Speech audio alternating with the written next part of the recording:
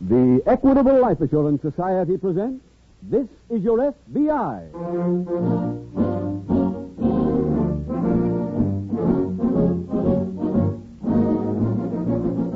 This is Your FBI, the official broadcast from the files of the Federal Bureau of Investigation. Presented transcribed as a public service by the Equitable Life Assurance Society of the United States and the Equitable Society's representative in your community.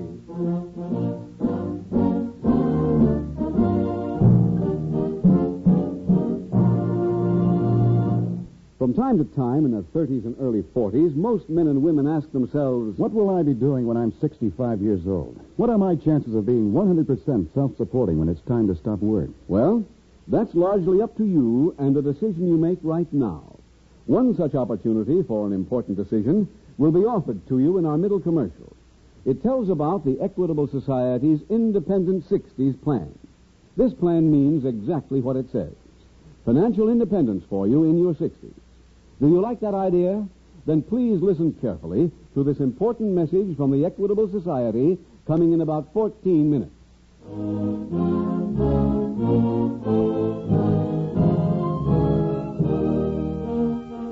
Tonight, the subject of our FBI file, hijacking. Its title, The Roaring Twenties.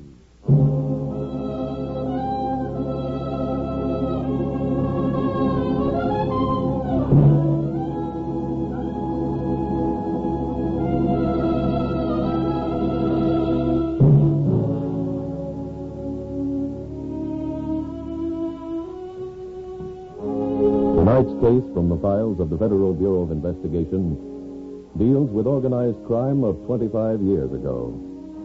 Even then, large-scale crime was nothing new. It goes back to the days of the Greeks and Romans. But in our country, big-time racketeering really took firm root in the Prohibition era, when Al Capone, Bugs Moran, and Crime Incorporated became household words. The day of the lone wolf criminal was passing. Crime developed into big business. Today, it is estimated that the sum total of all damage done by lone wolf operators does not amount to 1/10 of the cost of streamlined 20th century crime. Tonight, as you listen to Agent Putnam, who has ably served the FBI for over a quarter century, tell what went on during the 1920s. Don't think of this as ancient history, as something that doesn't happen now. Prohibition came and went, but organized crime still goes marching on.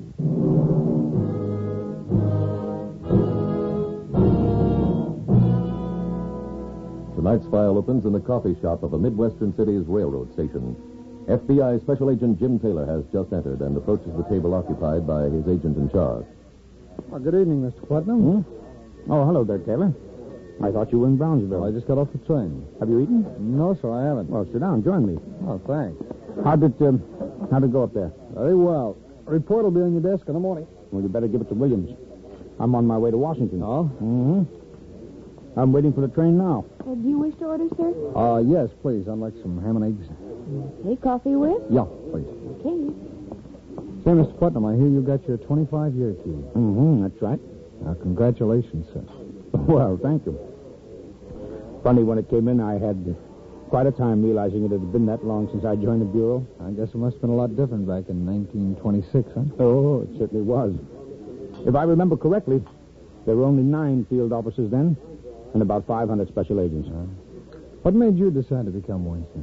Well, Mr. Hoover spoke to the graduating class at my law school. He sold a few of us the idea of making law enforcement our careers.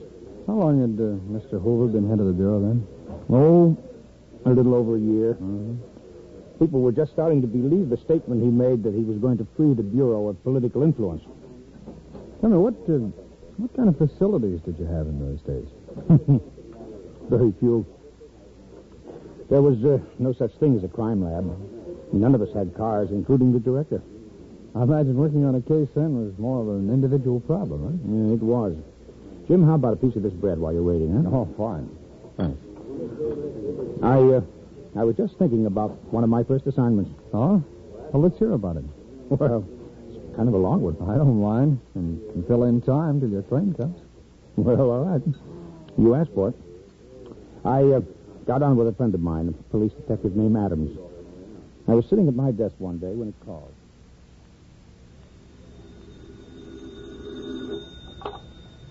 Putnam. This is Adams. Oh, hello, Johnny.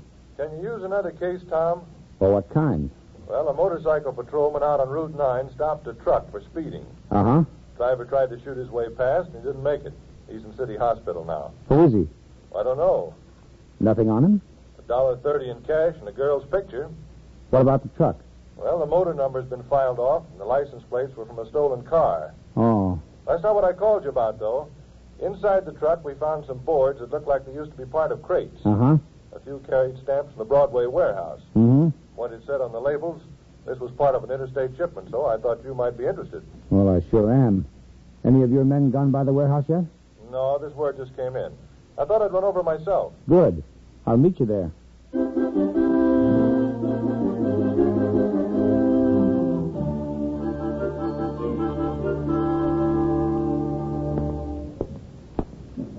Tom! Over here, Johnny, by the loading platform. Oh. Find anything yet? Oh, the place has been robbed, all right. Side door was jimmied.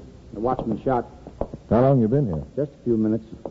I called the city hospital. They're sending an ambulance for the watchman. You ask about that truck driver's condition? Yeah, he's still unconscious. You found out yet who he is? No, we don't have his prints in our file.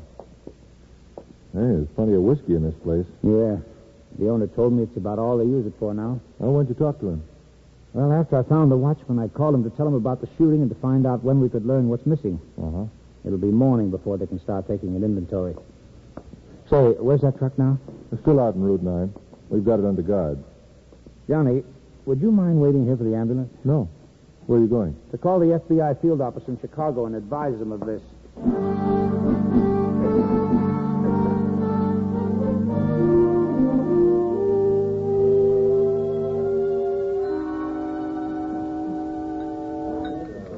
Well, Jim, the morning after we inspected the warehouse, they took an inventory. A little over 1,000 cases of bourbon had been stolen. Hey, that's quite a haul. Yeah, even in those days, it represented about $25,000. Here you are, sir. Oh, thanks very much. Oh, miss, may I have a napkin, please? Oh, sure. Here you are. Thanks. The warehouse watchman never recovered? Yep, but he couldn't give us any help. Then, to make matters worse, the only link we might have had with the bandits vanished. What was that? The truck driver. He died. Before you found out who he was? Mm-hmm. Salt, Jim? Yeah. Thanks. That girl's picture he had on him turned out to be useful. Oh? Yeah, she was a nightclub singer named Betty Russell. She worked at a nightclub named Paradise. I went to see the Russell girl that night. The head waiter pointed her out to me. She was sitting alone at a corner table.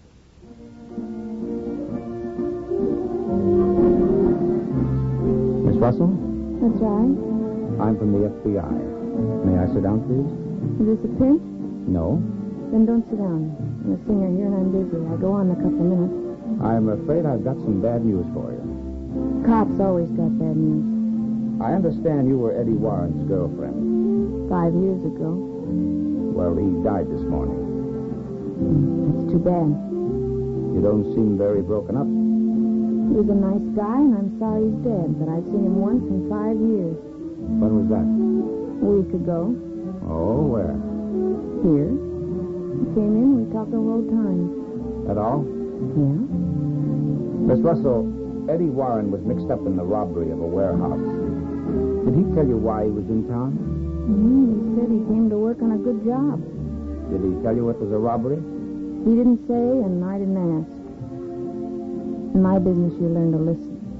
I've gone over Warren's record. This robbery was way out of his class. He must have been working for somebody else. Have you any idea who that was? I just told you. I didn't ask any questions. Did he mention any names? No. No, he told me he was staying at the Central Hotel. He wanted me to call him if I got lonesome. I never got lonesome, so I didn't call. I see. Now, I've got to talk to my piano player before we go on. You going to stick around for the show? No. No, I think I'll drop by the Central Hotel and have a look at Warren's room. If I need you for anything else, I'll come back.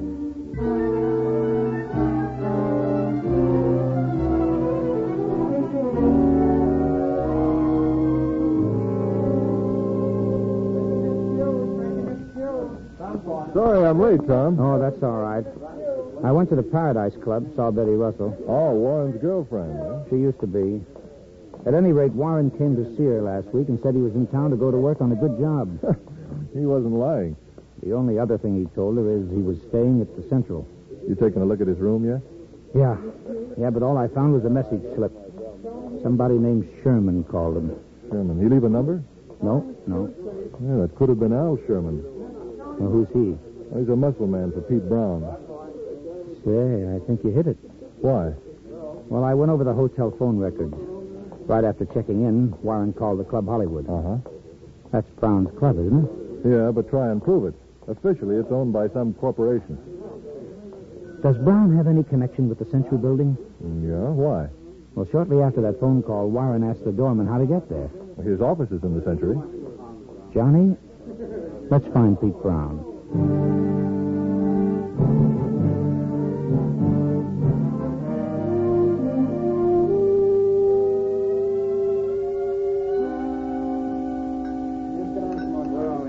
How about a little more coffee, Taylor? Yes, thanks. Well, go ahead, Mr. Putnam. Keep on with the story. Well, locating Brown wasn't easy. We followed his trail all over the city. Until about 5:30 in the morning, we got word he was at the arena. They didn't have all-night fights in those days, did they? Oh, no. It was being used then for a dance marathon. Remember them? Yeah, vaguely. Oh, it was a contest to see which couple could stay on its feet longest. Oh, yeah. The dancers were allowed 15 minutes off the floor every 3 hours. The big idea was to see that they didn't sleep. Why? Answer that and you can analyze the 20s. The marathon craze started in a little ballroom. Before it was finished, the arena wasn't big enough to hold the crowd. This particular marathon was in its 28th day. We went there and looked around for Pete Brown. There's Brown, down in that box. Come on. Right. Couple number 8. Keep dancing. One more stop and the judges will wave you off the floor. Morning, Mr. Brown. Oh, hello, Adams. You don't have to miss the name. No, I'd rather. Come on in, join us. Thanks. You know Al Sherman? Yeah. This is Mr. Putnam. How you doing? Hello. He's with the FBI. Well, nothing will happen to us tonight, Al, with this kind of protection. Hey, get a load of that number 16. They're killing. Mr. Brown, we've been looking for you most of the night. Hey, you should have tried this place first. I come here every night. Hey, Pete, the dame in the number 3 team is collapsing. Look at the guy trying to drag her. Yeah, they're being waved off the floor. Mr. Brown, can we go someplace and talk? About what? Business. Hey, stay on your feet. What's wrong with Florence. talking right here? It's a little public. Attention, contestants. Attention. We have a $10 prize for the couple who does the best huddle. Now go to it.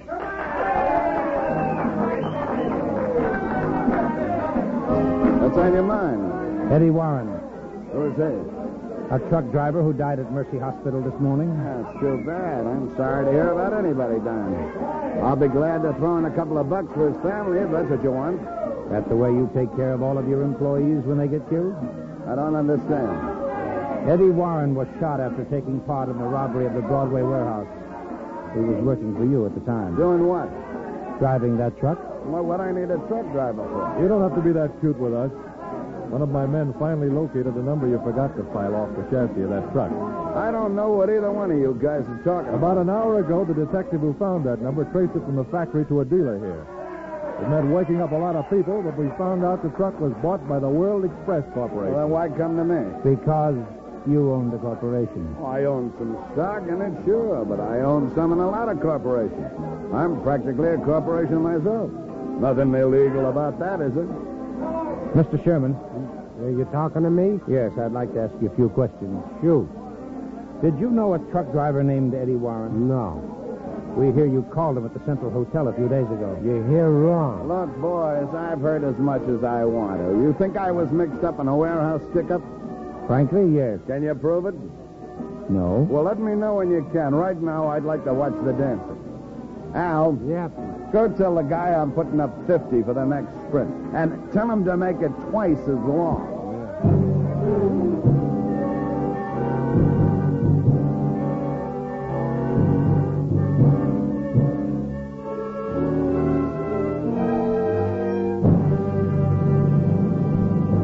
We will return in just a minute to tonight's exciting case from the official file of your FBI. But now, listen. Hey, Carrie, that's the mail. Our check from the Equitable Society is due today.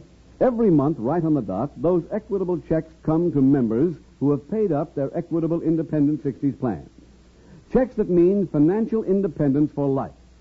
And here's Mr. Frank Bailey to tell us how this plan worked out for him. I started my plan 26 years ago. Now it's all paid up, and I've quit work for good. In other words, Mr. Bailey, you're now enjoying the 3 freedoms that go with an independent 60s plan. First, freedom from money worries and job worries. Financial independence. I'm 100% self-supporting, Mr. Keating. I'll never have to ask my children for a penny. Second, with an Equitable Independent 60s plan, you're free to live anywhere you please. My wife and I still have our old home in Brooklyn. But we don't like cold weather, so we hit the trail for Florida every winter. Third, freedom to do the things you've always wanted to do. I'm a Dodger fan, naturally. Now at last, I've got time to see all the baseball I want. Brother, was it a lucky day for me 26 years ago when my Equitable Society representative proved to me that you don't have to be rolling in money to afford an independent 60s plan. That's a fact. You don't have to earn big money to begin an Equitable Independent 60s plan. Ask your Equitable representative to explain why you probably have a big head start towards independent 60s because of your Social Security and the life insurance you already own. Often only a small amount of additional insurance is all that's required. A few dollars a week did it for me. Friends, why not profit by Mr. Bailey's experience? Phone your Equitable Society representative without delay, or send a postcard care of this station to the Equitable Society. That's EQUITABLE. The Equitable Life Assurance Society of the United States.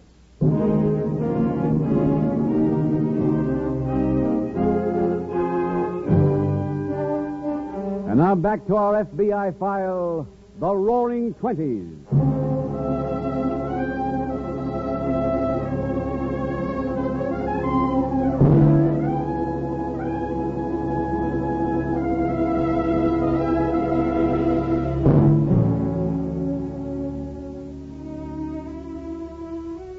Pete Brown, to whom Special Agent Putnam has introduced us tonight, is a typical example of the underworld big shot, a man with many enterprises, from nightclubs and horse parlors to even shadier ventures. Who supplies the money that fills the fat wallets of the Pete Browns of this world? Didn't it ever occur to you that you may be contributing your share? When you patronize the black market, when you place a bet with a professional gambler in a locality where gambling is illegal, you are helping to support organized crime. Part of your money goes to maintain the underworld's own enforcement department of gunmen and professional killers. Part is used to corrupt police and public officials. Don't complain about crime waves while you yourself are helping to keep them going. Remember, as the criminal detection methods worked out by your FBI become more and more efficient, the criminal syndicates step up their own techniques in order to survive. Law enforcement agencies are still well ahead of the underworld. But even more progress would be possible if more of our citizens would make certain that not 1 cent of their money goes to swell the huge corruption funds of organized crime.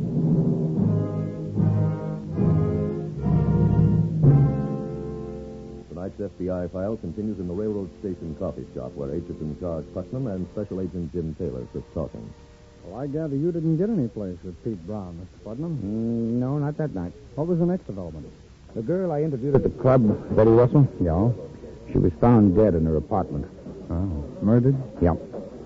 Brown and Sherman? Well, that was our belief, but we couldn't prove it. Mm-hmm. So, with Brown's truck driver and the girl both dead, we had no possible witnesses. Mm-hmm. I was in my office facing these facts when the phone rang.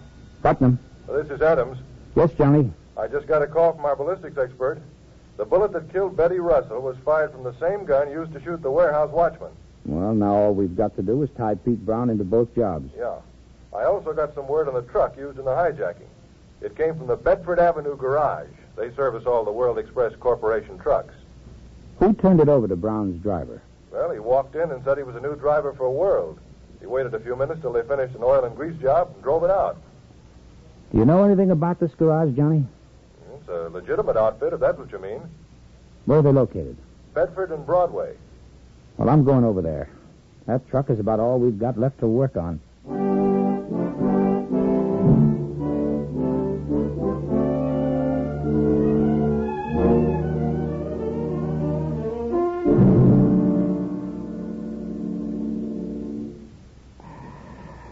Oh, we've been in here an hour, Pete. I'm all steamed out. Another couple of minutes, and we'll go get a massage. Okay.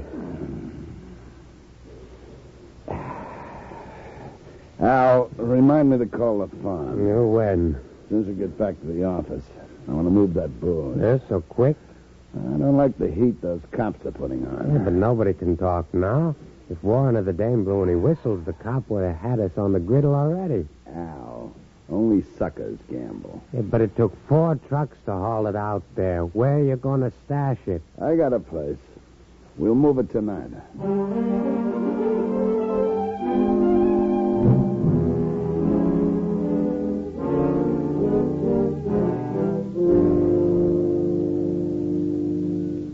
Johnny, I think we got a lead. Oh, on Brown? On the warehouse robbery. Mm-hmm.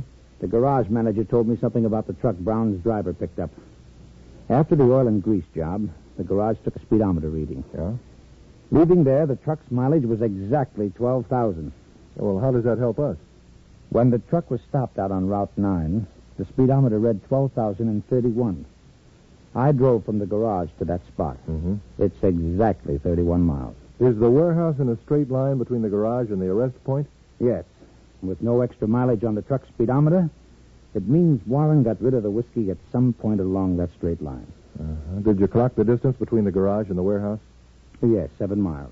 That means the whiskey is someplace along those other 24 miles. Right.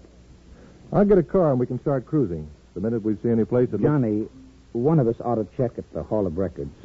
I'd like to know if Pete Brown owns any property out there. Well, suppose you do that, and I'll call in and leave word for you every half hour. Good. I'll do the same. If either of us gets anything, we'll pay Mr. Brown another visit.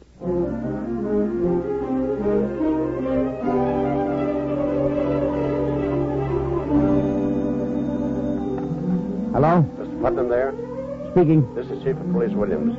John Adams hasn't checked in for the last hour. That's not good. Have you found what you were looking for? Not yet. I'm still going through the records. I'll call you back when I get anything. Good. Here's another batch of real estate records, sir. I'm just finishing these. Any sign of what you're looking for? Well, I haven't been... Wait a minute. I think this could be it. Huh? Yes. Yes, look, if the chief of police calls me, tell him I'm on my way to headquarters. Any call from Johnny Adams, Chief? Not a word. Well, I think we found what we're looking for. How many men can you spare? Oh, as many as you need. Good. Get him. We're going out to a farm on Route 9. Good.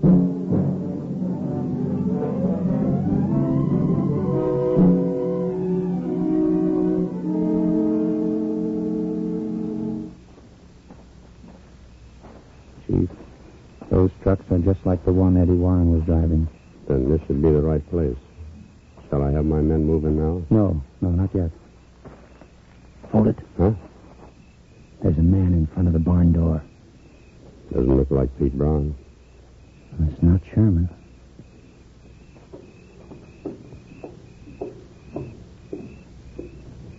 He's going inside. Yeah. Looks like he's left the door ajar. Come on.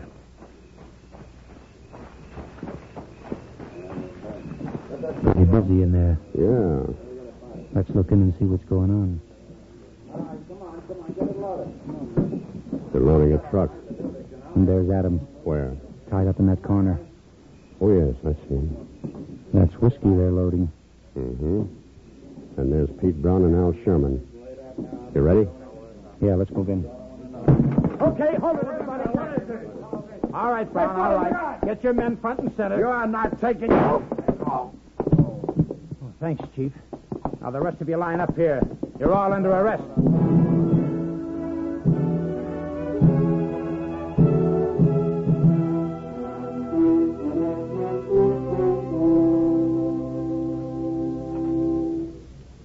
Mr. Putnam, why'd you go to that particular farm? I remembered Pete Brown talking that night at the dance marathon about all his corporations. Oh, yeah. Most farms along Route 9 were small. So when I came across a deed registered in the name of an incorporated farm, I was pretty sure it was the place we wanted. You know, I've seen you on the pistol range, sir. How did it happen to be the chief who shot Brown? Well, I couldn't. Special agents weren't allowed to carry guns in those days. Oh, that's right. Chief kill him? No, Brown recovered and stood trial with Al Sherman for the murder of Betty Russell. Each of them got life. Oh, say, I'd better get moving. My train goes in a few minutes. Oh? Well, congratulations again, sir. Well, thanks, Jim. Thanks. Good night. Good night.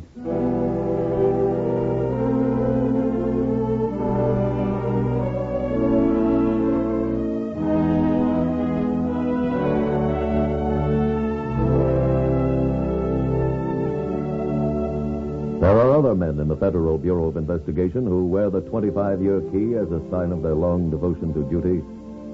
No matter what a special agent's length of service, however, he is a man who spends his waking hours working for you, protecting your life and your liberty, taking his life in his hands constantly in his never-ending job of tracking down and apprehending America's most vicious criminals.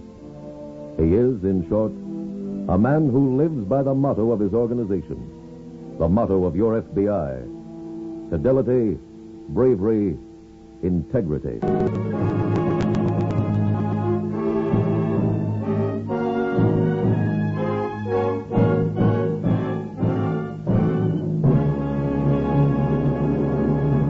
Now, two final questions on the cost of the Equitable Society's Independent 60s plan. Mr. Keating, I'm still in my 20s. There's plenty of time to start one of these plans later on, isn't there? Well, it's never too early to begin a good thing. Start your plan when you're young, and your yearly cost will be exceptionally low. Well, about how much would it cost me every month? The amount of your Independent 60s plan is strictly up to you. Your Equitable Society man takes into account your present salary, your future income under Social Security, and the life insurance you now own. A comparatively small amount of additional life insurance may be all that's required. Get the exact figure from your Equitable Society representative, or send a postcard, care of this station, to the Equitable Life Assurance Society.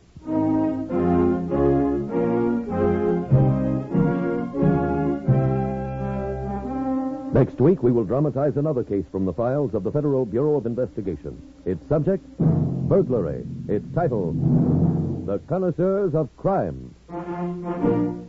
The incidents used in tonight's Equitable Life Assurance Society's broadcast are adapted from the files of the Federal Bureau of Investigation.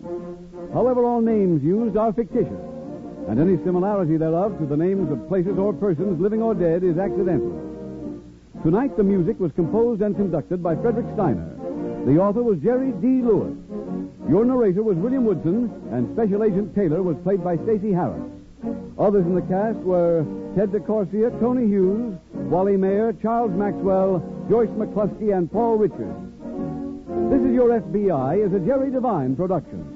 This is Larry Keating speaking for the Equitable Life Assurance Society of the United States and the Equitable Society's representative in your community, and inviting you to tune in again next week at the same time when the Equitable Life Assurance Society will bring you another thrilling transcribed story from the files of the Federal Bureau of Investigation.